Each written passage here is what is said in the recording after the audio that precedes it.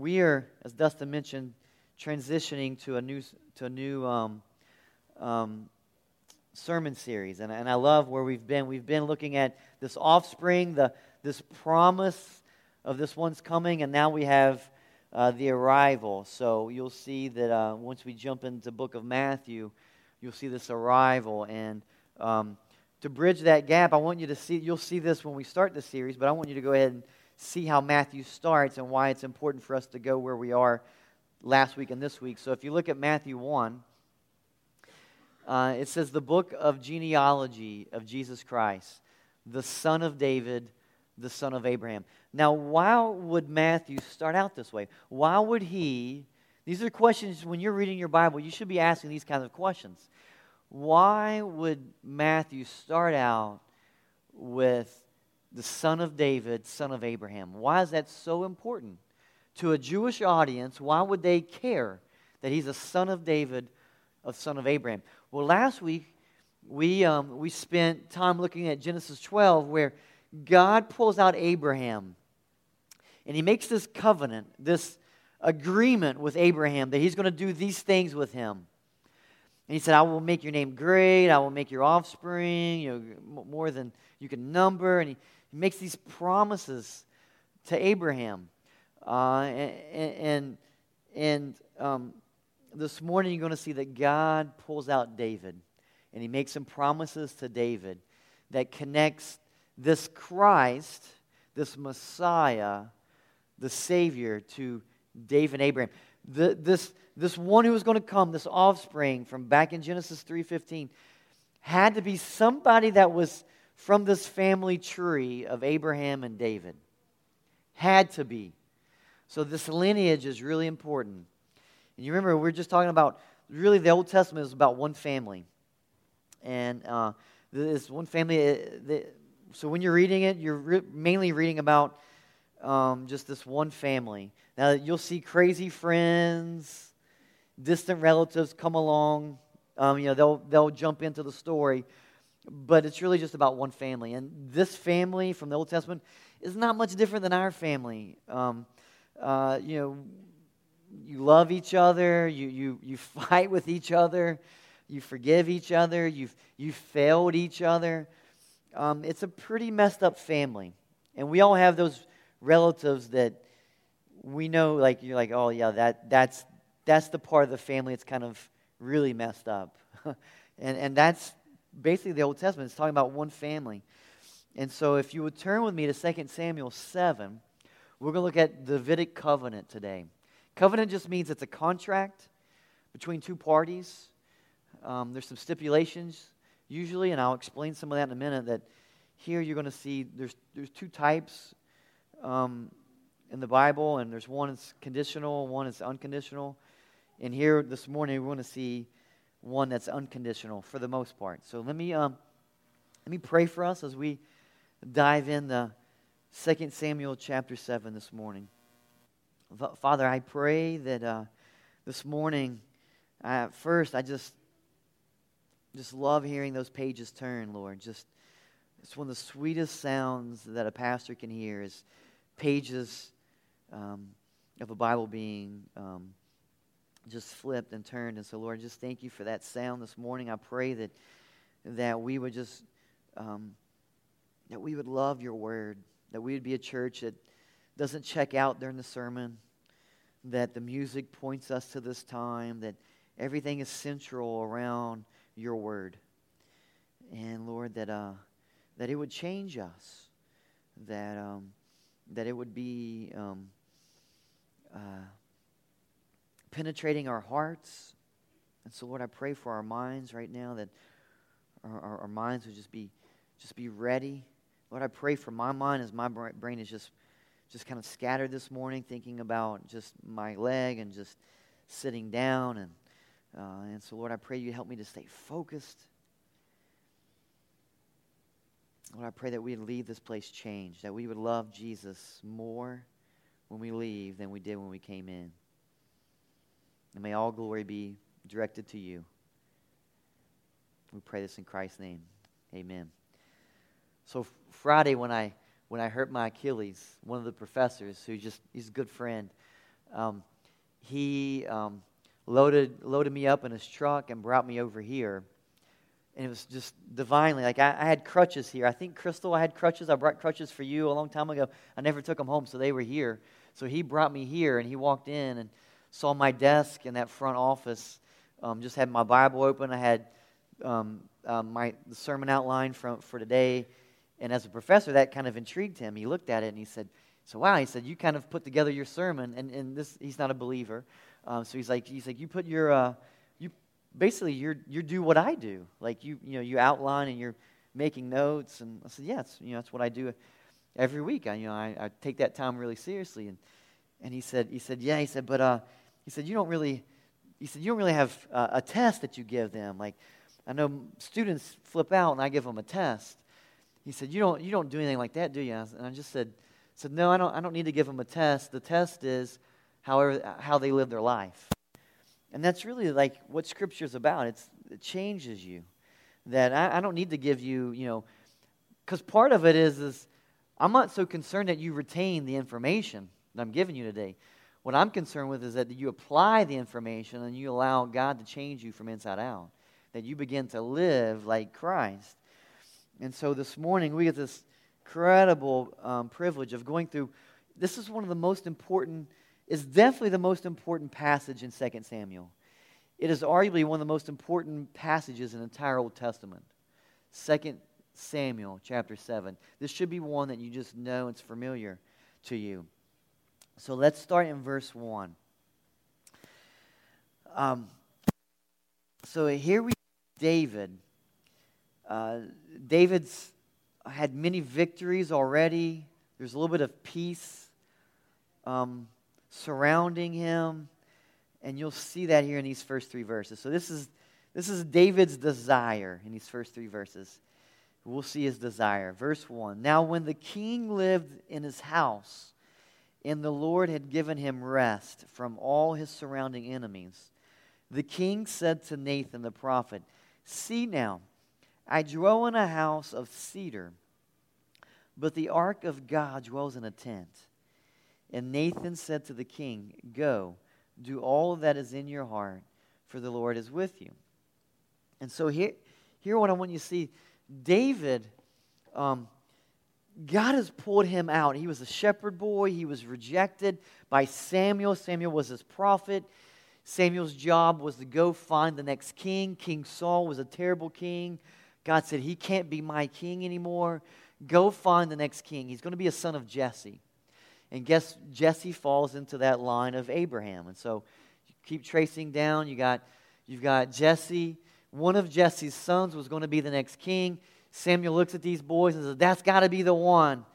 God says, "Nope, it's not him. Stop looking at his outward appearance." Man looks at outward appearance. God looks at the heart. There's somebody there who has a heart like God's.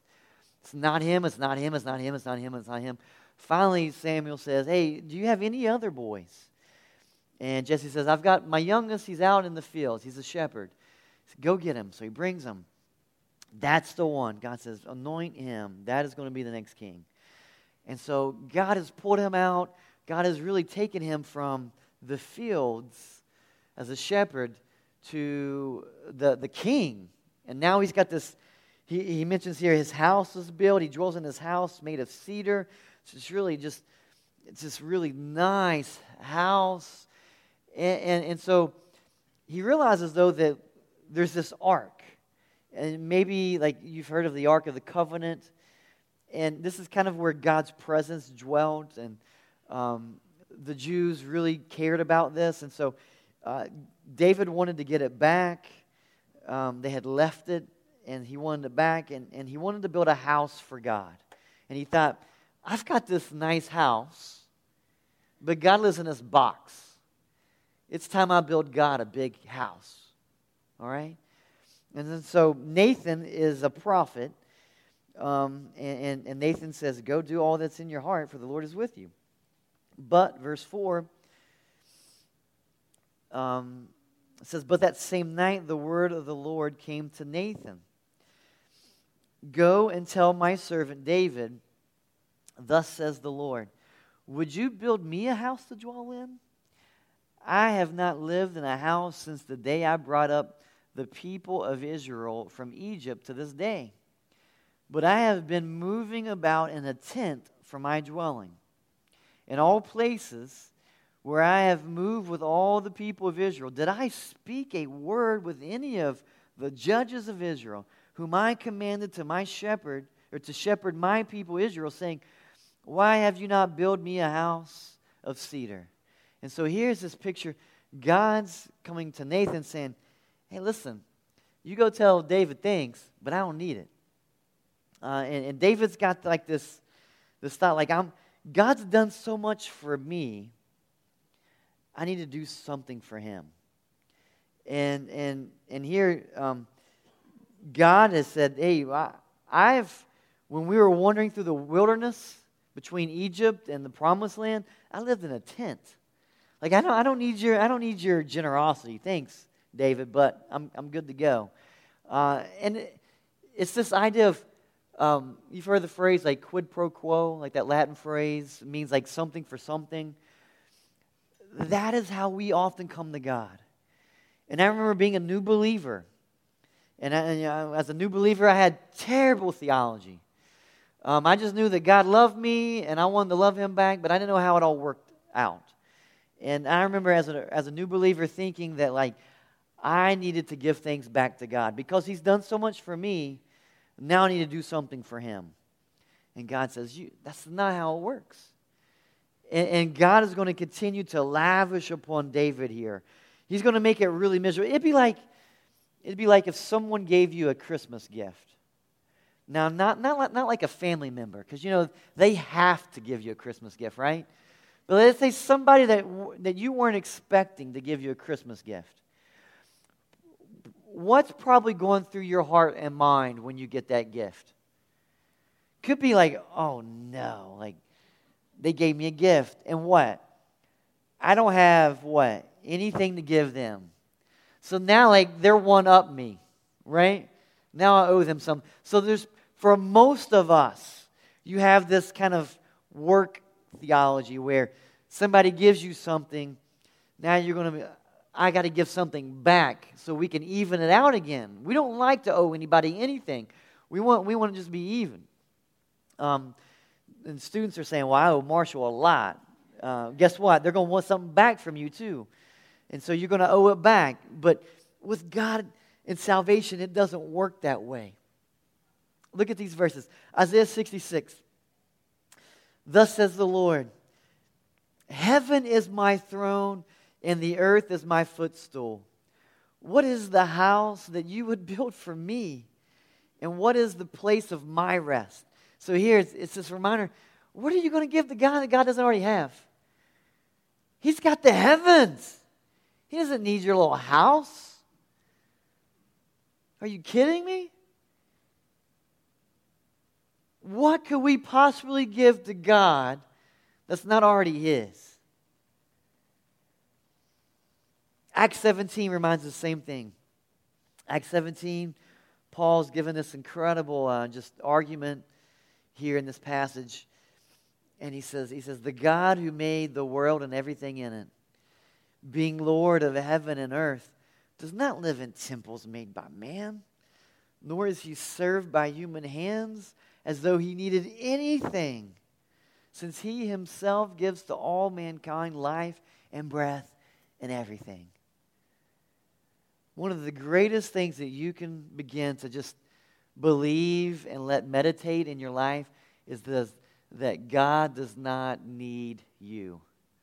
It's one of the greatest problems in this country is we think that the world revolves around us, me, you. Guess what? It doesn't. And you're going to have a lot less anxiety and depression, fear, bitterness, when you realize this world does not revolve around you. That we should be theocentric. God at the center of our lives. When we start with God at the center, man, a lot of our problems just go to the side. I'm just preaching to myself. So Friday, I blow out my leg, and I'm like, man, like, it's going to be miserable for me. And I'm thinking about my wife, because I'm a big baby. She's got to take care of me now. And I'm just like, man, it's bad. But Thursday, I was at the NICU with a little baby, and so I'm just thinking Friday, as I start pouting about myself, that I know it's going to be a long journey. My brain just went back to the baby in the NICU, and I just thought, it's not that bad. My Achilles will heal. If I'm on crutches or a wheelchair, something happens, I lose this leg. This world is not about me. And when I start with God and that God is preeminent, He is everything, then my problems begin to shrink. And so here David is like, God has done so much for me, I want to do something back for Him. And I think we have part of that mindset in our salvation theology, our soteriology, that we think God has saved me. And I want you to check your heart this morning. Why do you do good things as a Christian? This is such an important question to answer. Why do you do good things?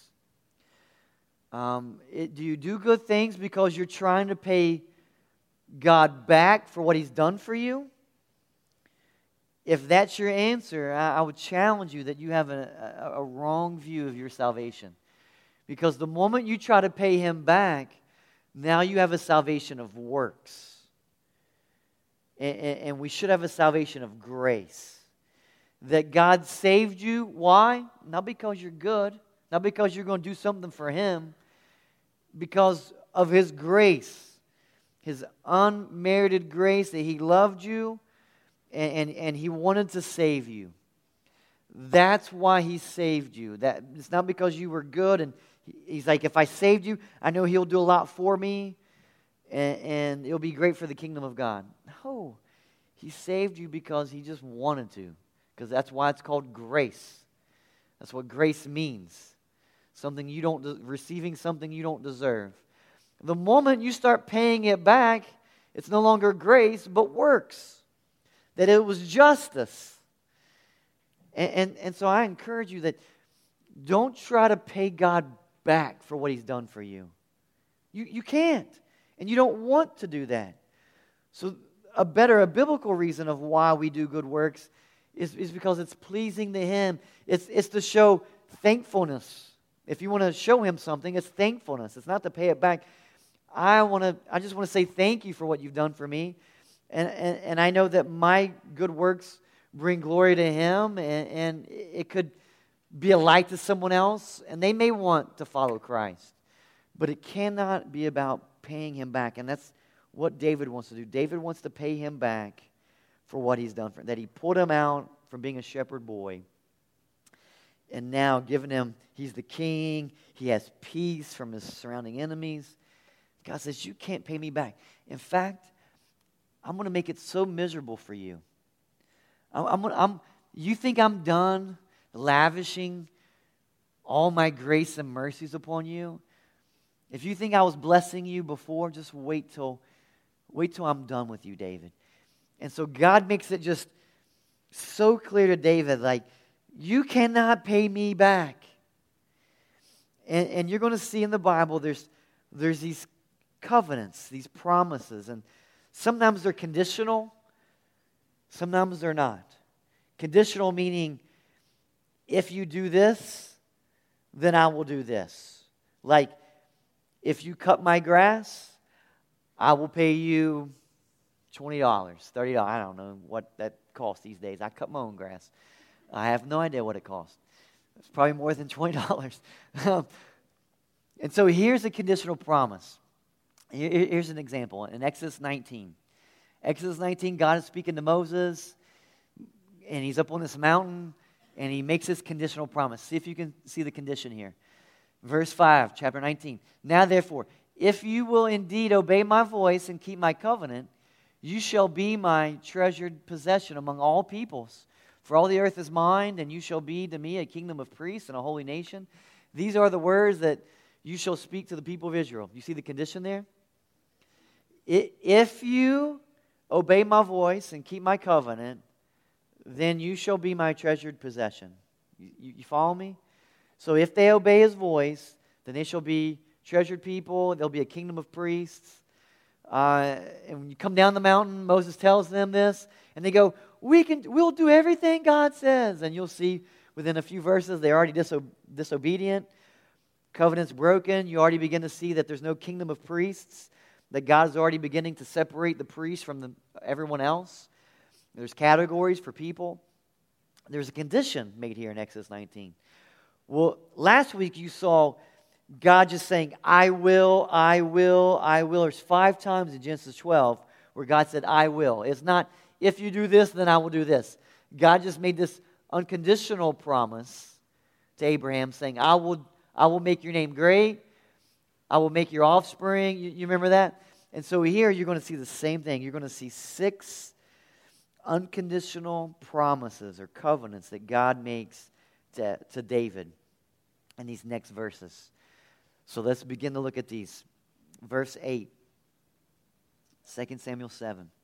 Now therefore, thus you shall say to my servant David, thus says the Lord of hosts, I took you from the pasture, from following the sheep, that you should be prince over my people Israel.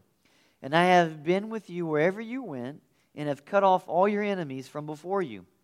And I will make for you a great name, like the name of the great ones of the earth. And so here you see that he's already beginning. It's like David's saying, man, you've done so much for me, I want to do something back. And God says, I'm going to make it miserable for you. If you've got that kind of theology, I'm going to lavish so many more things upon you, just so where you just say surrender. And that's what should happen at salvation, is that you just surrender. You quit trying to pay off God, and you just embrace His grace. And you just receive it, and you go, God, I can't pay it back. I just got to surrender and just embrace what you wanted, your kindness and mercy. And so here, God wants to make His name great. If you go to Israel today, I went several years ago to Israel. Such a cool experience. David lived, over 1,000 years before Christ. So we're looking at like 3,000 years ago. Parents are still naming their kid David today. You realize that? This is a Hebrew name. And you still see people naming children David today. In Israel, David's still the greatest king that they've ever had. You go back today and you say, who's the greatest king? David. They would love to have the same kind of reign that they had with David. They love to have that now. Looking for King David. And so God's saying, I'm going to make your name great. So that's the first one. Second one, verse 10. I will appoint a place for my people Israel, and I will plant them so that they may dwell in their own place and be disturbed no more. And violent men shall afflict them no more, as formerly, from the time that I appointed judges over my people Israel. So here he's saying, not only am I going to make your name great, I'm going to give you a place. And that was part of what he did with Abraham. So this is tying together Abraham and David. You remember with Abraham, I'm going to give you a land. Remember, that's what he promised him. So I want you to go to this land. He didn't tell him where it was. A little later in Genesis, we'd have seen those boundaries. Well, here he's saying, I'm going to give you this land. It's going to belong to you. So that's another promise. And he's just saying, I will. There's no, if you do this, then this will happen. It's just, I will. The next one's found in 11b, same verse. It says, I will give you rest from all your enemies. Moreover, the Lord declares to you that the Lord will make you a house. So first, make you a great name. He will appoint a place for you. The third one you see here is that He will give you rest. Now, we saw in verse 1 that He already said that you have rest from all your enemies. But here He's like affirming it. You're going to have rest from all your from everyone that you've ever battled with. You're going to have rest. And King David does. He has peace from here on out. Outside, now he has some family strife, but with enemies, you'll see this being fulfilled in his life. We keep going in verse 12. We'll see the fourth one, and this is the one that. And if you guys have been here all summer, I pray that like a light should go off when you read verse 12.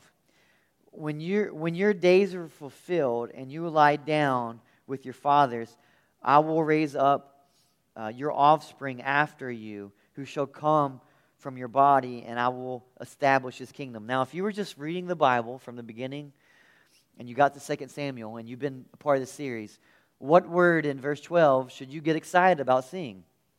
Offspring. You're going, wait a second, God must be doing something here. Here's that word offspring. Whenever you see that in the Old Testament, God is doing something. This is that family tree I'm talking about. God is connecting David here back to Abraham, back to Genesis 3 with Adam. That this must be this child that's going to come and crush the head of the serpent. That's going to restore everything that Adam and Eve had broken. And so here, God is still writing the story. And which should also tell us David is not the man. David is not the hero that the Israelites, mankind, is looking for. And when you see him at certain parts, when you see him like with David and Goliath, you might think, this has got to be the man. And man, I just read that story, I just get so excited. But you see, not long after that, David has a major, major moral failure. And David's not the hero that we're looking for. But his offspring is. That he's going to bring up this offspring and he's going to establish his kingdom. Now you remember, there's no kingdom at this point because before Saul there was no king. You got to have a king to be a kingdom, right? So God's mentioned judges before this. So before the king, they had this period of judges where you have like this ruler figure. But there was no king. Saul was first king. But in order to have like a kingdom, you got to have like lineage. Saul's son never sat on a throne, so there was no kingdom. The kingdom removed from Saul, given to David, and so now there's this promise that your son is going to reign. This offspring is going to reign. He's going to be king. And so you know that David's going, man, that's going to be awesome. I can't wait just start this dynasty of kingdom. So there's this promise that he's going to raise up his offspring. Number 5, verse 13. He will build a house for my name. Okay, so that's language that David's already used. David wanted to build a house. But God said, no, I don't want you to build me a house. But here, this offspring apparently is going to build a house for my name. And I will establish the throne of his kingdom forever. Wow, that's huge.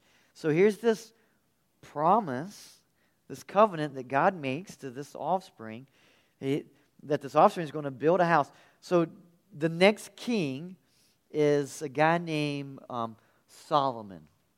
Maybe you've heard of Solomon. The Bible says that Solomon was the most wealthy, wisest man ever to live, even to this day. The most wealthy, the most wise man ever. And Solomon built this incredible house for God called the temple. You can go back today to Israel and see remnants of it. It's not there, it was destroyed. But Solomon built God a house. And he was the next king, so he's part of this kingdom. But this throne didn't last forever. So it gets kind of weird here in 13 and 14. Because 13, we see the word kingdom forever. There's some problems because in 587 BC, the Babylonians came in and conquered Israel. And there was no king who reigned. So now it seems like maybe God doesn't know all the future. Maybe this was his desire, but God can't keep his word. Okay, that's what it might appear like. Because even today in Israel, there's no king from the line of David right now in Israel. So what's going on here? So let's look at one more. In verse 14, we're going to see this last one. It says, I will be to him a father, and he shall be to me a son. When he commits iniquity, I will discipline him with the rod of men, with the stripes of the sons of men. But my steadfast love will not depart from him, as I took it from Saul, whom I put away from before you. And your house and your kingdom shall be made sure forever before me. Your throne shall be established forever.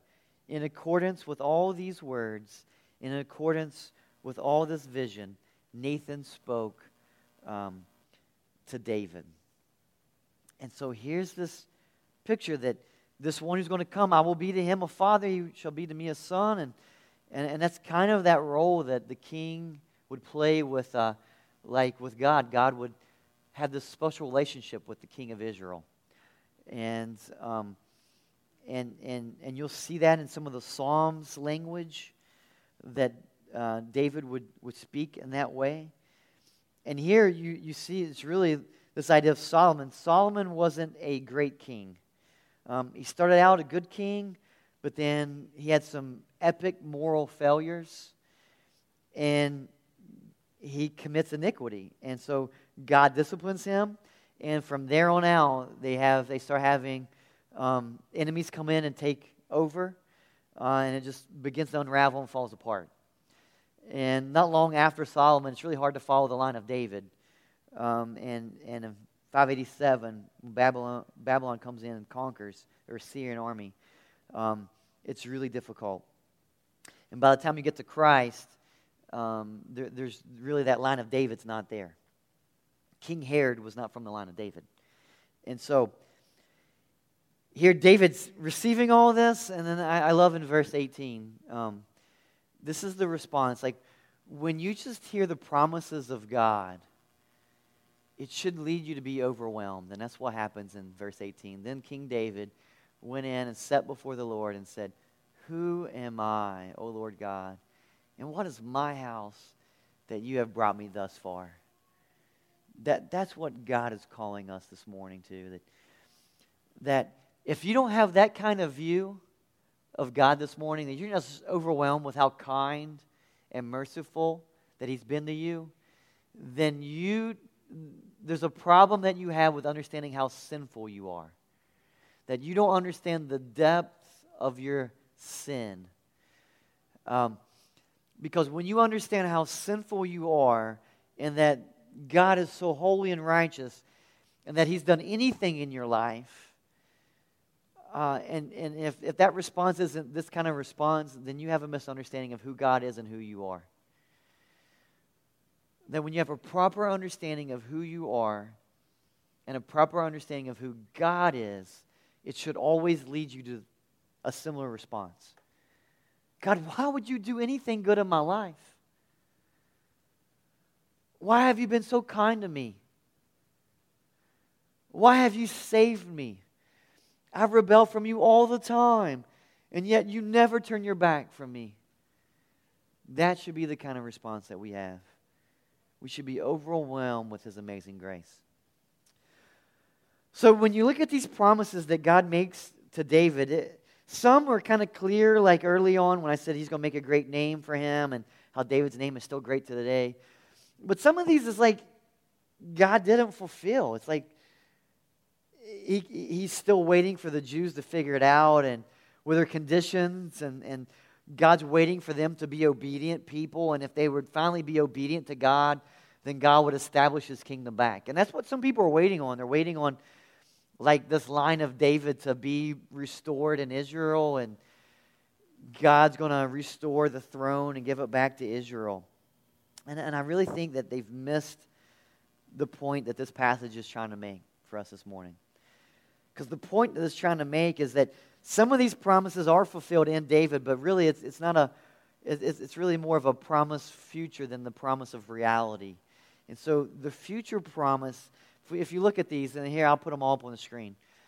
So I'll make a great name. I will appoint a place for my people. I will give you rest from all your enemies. I will raise up your offspring. I will establish the throne of this kingdom forever. I will be to him a father. Really, these are all fulfilled in Christ. And when you think about these in the mindset of Christ, in some way, yeah, they're for that moment with David and Solomon, but really they're completely fulfilled in Christ. I want you to see this. So I will make you a great name. Philippians 2:9. Look at this. Therefore God has highly exalted him. Who's the him? It's Jesus. And bestowed on him the name that is above every name. So that at the name of Jesus, every knee shall bow in heaven and on earth and under the earth. So this is an all-inclusive promise that Jesus, his name is going to be different. That everyone in the earth, doesn't matter what nation, doesn't matter if you have another little king, you will bow down to King Jesus. That he is this promise being fulfilled to David. That there's going to be this one who has a great name. It's from the line of David, Jesus. That Jesus is the greatest name of all. That everyone will bow down to the name of Jesus. Secondly, you see that it says, I will appoint a place for my people. Look what Jesus says in John 14, verse 2 and 3. He says, in my Father's house are many rooms. If we're not so, would I have told you that I go and what? Prepare a place for you. So Jesus is talking to his disciples. He's saying, I'm going to go and I'm going to prepare a place for you. And if I go and prepare a place for you, I will come again and will take you to myself, that where I am, you may be also. So this is not a location here on earth of this place of Israel. Jesus is saying, I am that place. I'm going to draw you to me. That land is great. I gave it to my people, but it's being fulfilled in me. And I'm going to draw you to me. I'm preparing a place for you. So if you are a follower of Christ, this is something you can cling. This is a promise to you that Jesus has gone to prepare a place for you this morning. And that he's faithful. He is going to come again, and he's going to take you, church, to himself. I cannot wait for that day. But listen, it's not because I'm waiting for that mansion in the sky. And I think sometimes we get caught up in like the gifts of heaven, the streets of gold and the mansion. I don't care about any of that stuff.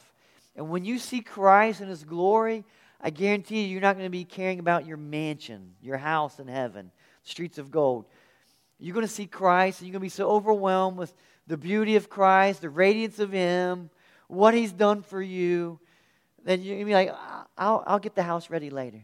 I'll go see where my bedroom is later. I don't care right now. I just want to be with Jesus.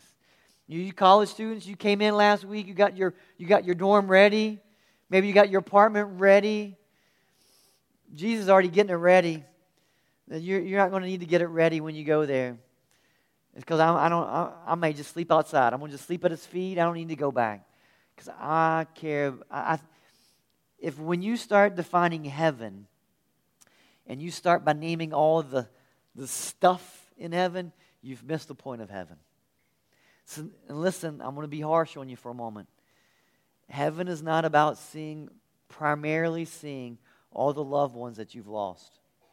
So if that's what gets you all excited about heaven, and I'm telling you, I cannot wait. I don't know how it works, but I cannot wait to see my family and friends in heaven. But if that's like what you're so excited about, if that's number one thing that gets you excited about heaven, you've missed the picture of heaven. Heaven is about Jesus, him exalted, all nations, all tongues, singing praises to him.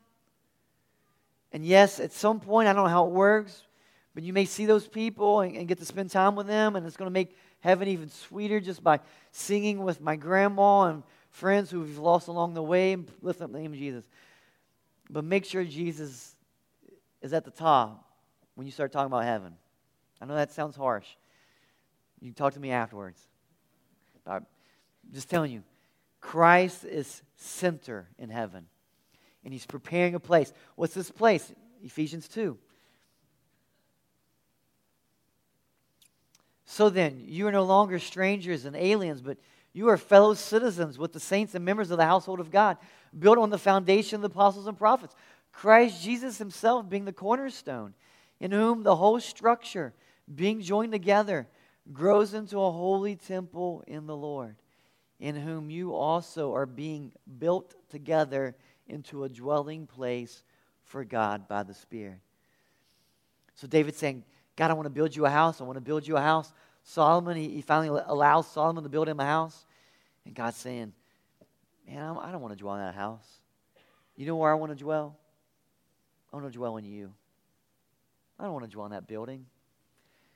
This is not God's house.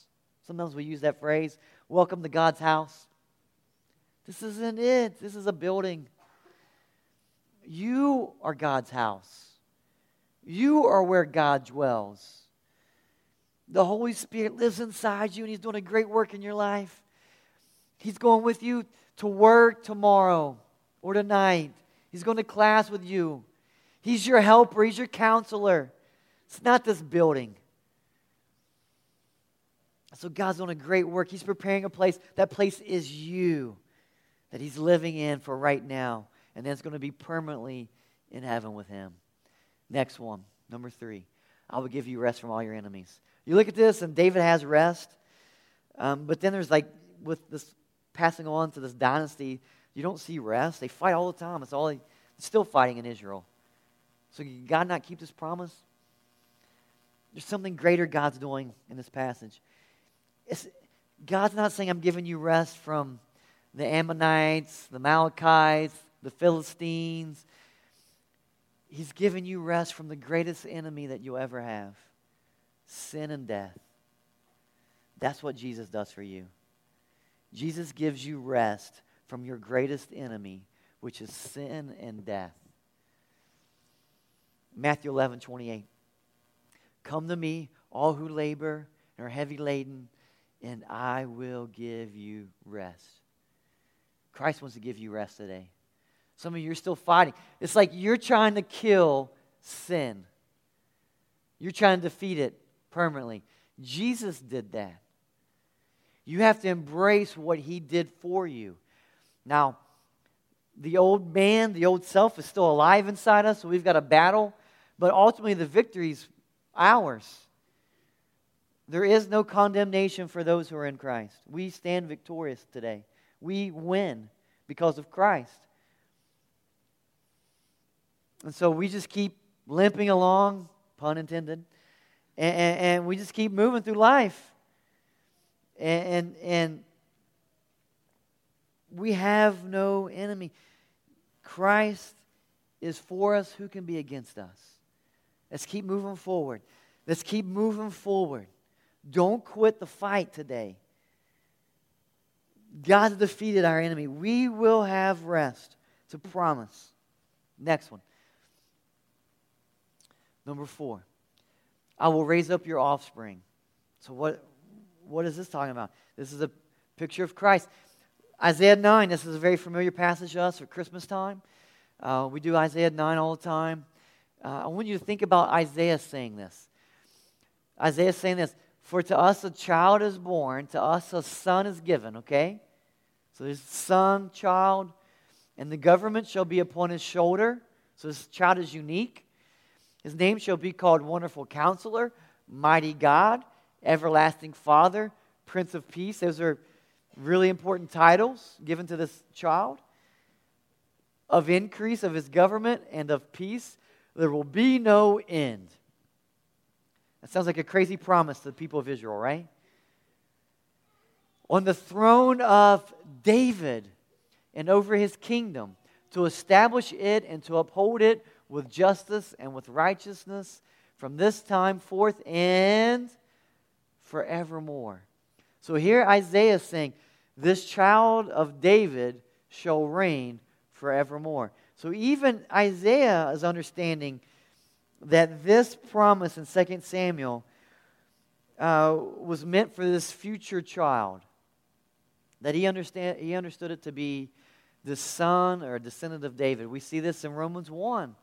Romans 1, 1 through 4. Paul, a servant of Christ Jesus, called to be an apostle, set apart for the gospel of God, which he promised beforehand through his prophets in the Holy Scriptures, speaking of guys like Isaiah, concerning his son, this offspring, who was descended from David, according to the flesh, and was declared to be the Son of God in power, according to the Spirit of holiness, by his resurrection from the dead, Jesus Christ, our Lord. So we see that Jesus fulfills this, that he will raise up his offspring. Number 5, I will establish the throne of his kingdom forever. We've talked about this. How in the world can this be so? We've talked about how this family, this is one family. It goes back from Adam to Noah, to Abraham, to David. And at some point, it's like this family tree got cut down. And you just kind of lose it. Like, you're like, where did it go? And like later in the prophets, like you start to see like, well, there's no king of David. And the tree is just dead. But this is the beautiful part. There was a stump that was left. The tree had been knocked over, but there was a remnant, a stump left. Isaiah 11, look at this. There shall come forth a shoot from the stump of Jesse, and a branch of his roots shall bear fruit. So here's this picture that the family tree, boom's knocked over. You got the stump of Jesse. Jesse was David's father, so he fits in that family tree. And out of that stump, you're going to see this shoot, this branch. It's going to come, it's going to bear fruit. Who is this branch? Christ. Christ is keeping it together. His family's crazy, but yet you can't stop Jesus. The enemies can come in and tear the tree down, but you can't keep Jesus from doing what he came to do. Last one, I will be to him a father. John 20, verse 31. But these are written so that you may believe that Jesus is the Christ, the Son of God, and that by believing you may have life in his name. This is so beautiful. John ends his gospel this way, that everything he's writing is trying to point you to believe that Jesus is the Christ, that he is that Christ means Messiah, Savior. That you believe that Jesus is the Savior, that offspring, that he's the Son of God that everybody been looking for since Genesis 3:15. And that by believing you may have life in his name. And so I want to invite the band to come back this morning, and that's kind of where I leave you today. Is that who you think Jesus is? Is he this fulfillment of this promise from Genesis 3 that we've been searching for all summer? Is he the fulfillment? And that through Jesus, is that where you're finding life? Is that where you're finding joy this morning? Or are you still trying to climb this ladder? I love this quote. One writer says this about this stump. It says, out of the stump came one tender branch that would grow right into a crown of thorns, right into a rugged cross, right into a ladder, your ladder back to God. That's what Jesus is. He's your ladder back to God. That you can't get there yourself. There's no Tower of Babel that you can get to the heavens. That anything that you try to do with your hands is going to fall short. But if you cling to Christ, you will find rest. He has defeated all your enemies. He's made a way. He's prepared a place for you. He's done everything necessary for you to have life and life to the fullest. So whatever you're chasing after this week, whatever you got anxiety and depression about, look to Christ and see where you think he's not being sufficient. And I promise you that he is sufficient. And if you need help finding that, come talk to me. Use this Connect card right on the back. Man, I'd love to have help. I just don't have joy in my life. Put your name, put it in that box in the back, and we'll contact you. My desire is for you to see Christ high and exalted, that he is sufficient for you to live out an incredible life. So we want that for you. We want to limp through life together. We want to encourage one another. And Christ, he wants that for you. So let me pray for us. We're going to continue to stand and sing about this promised one this morning. Lord, thank you so much for this morning. I pray that you would just be made much of today, that we would highly exalt your name, that you are the fulfillment, that for thousands of years, people were looking for the fulfillment. And yet we find it all in you, Lord. So may we trust you.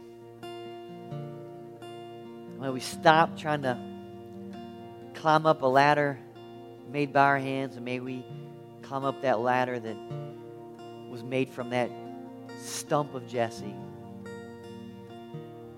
God, you're so good. I pray this in Christ's name.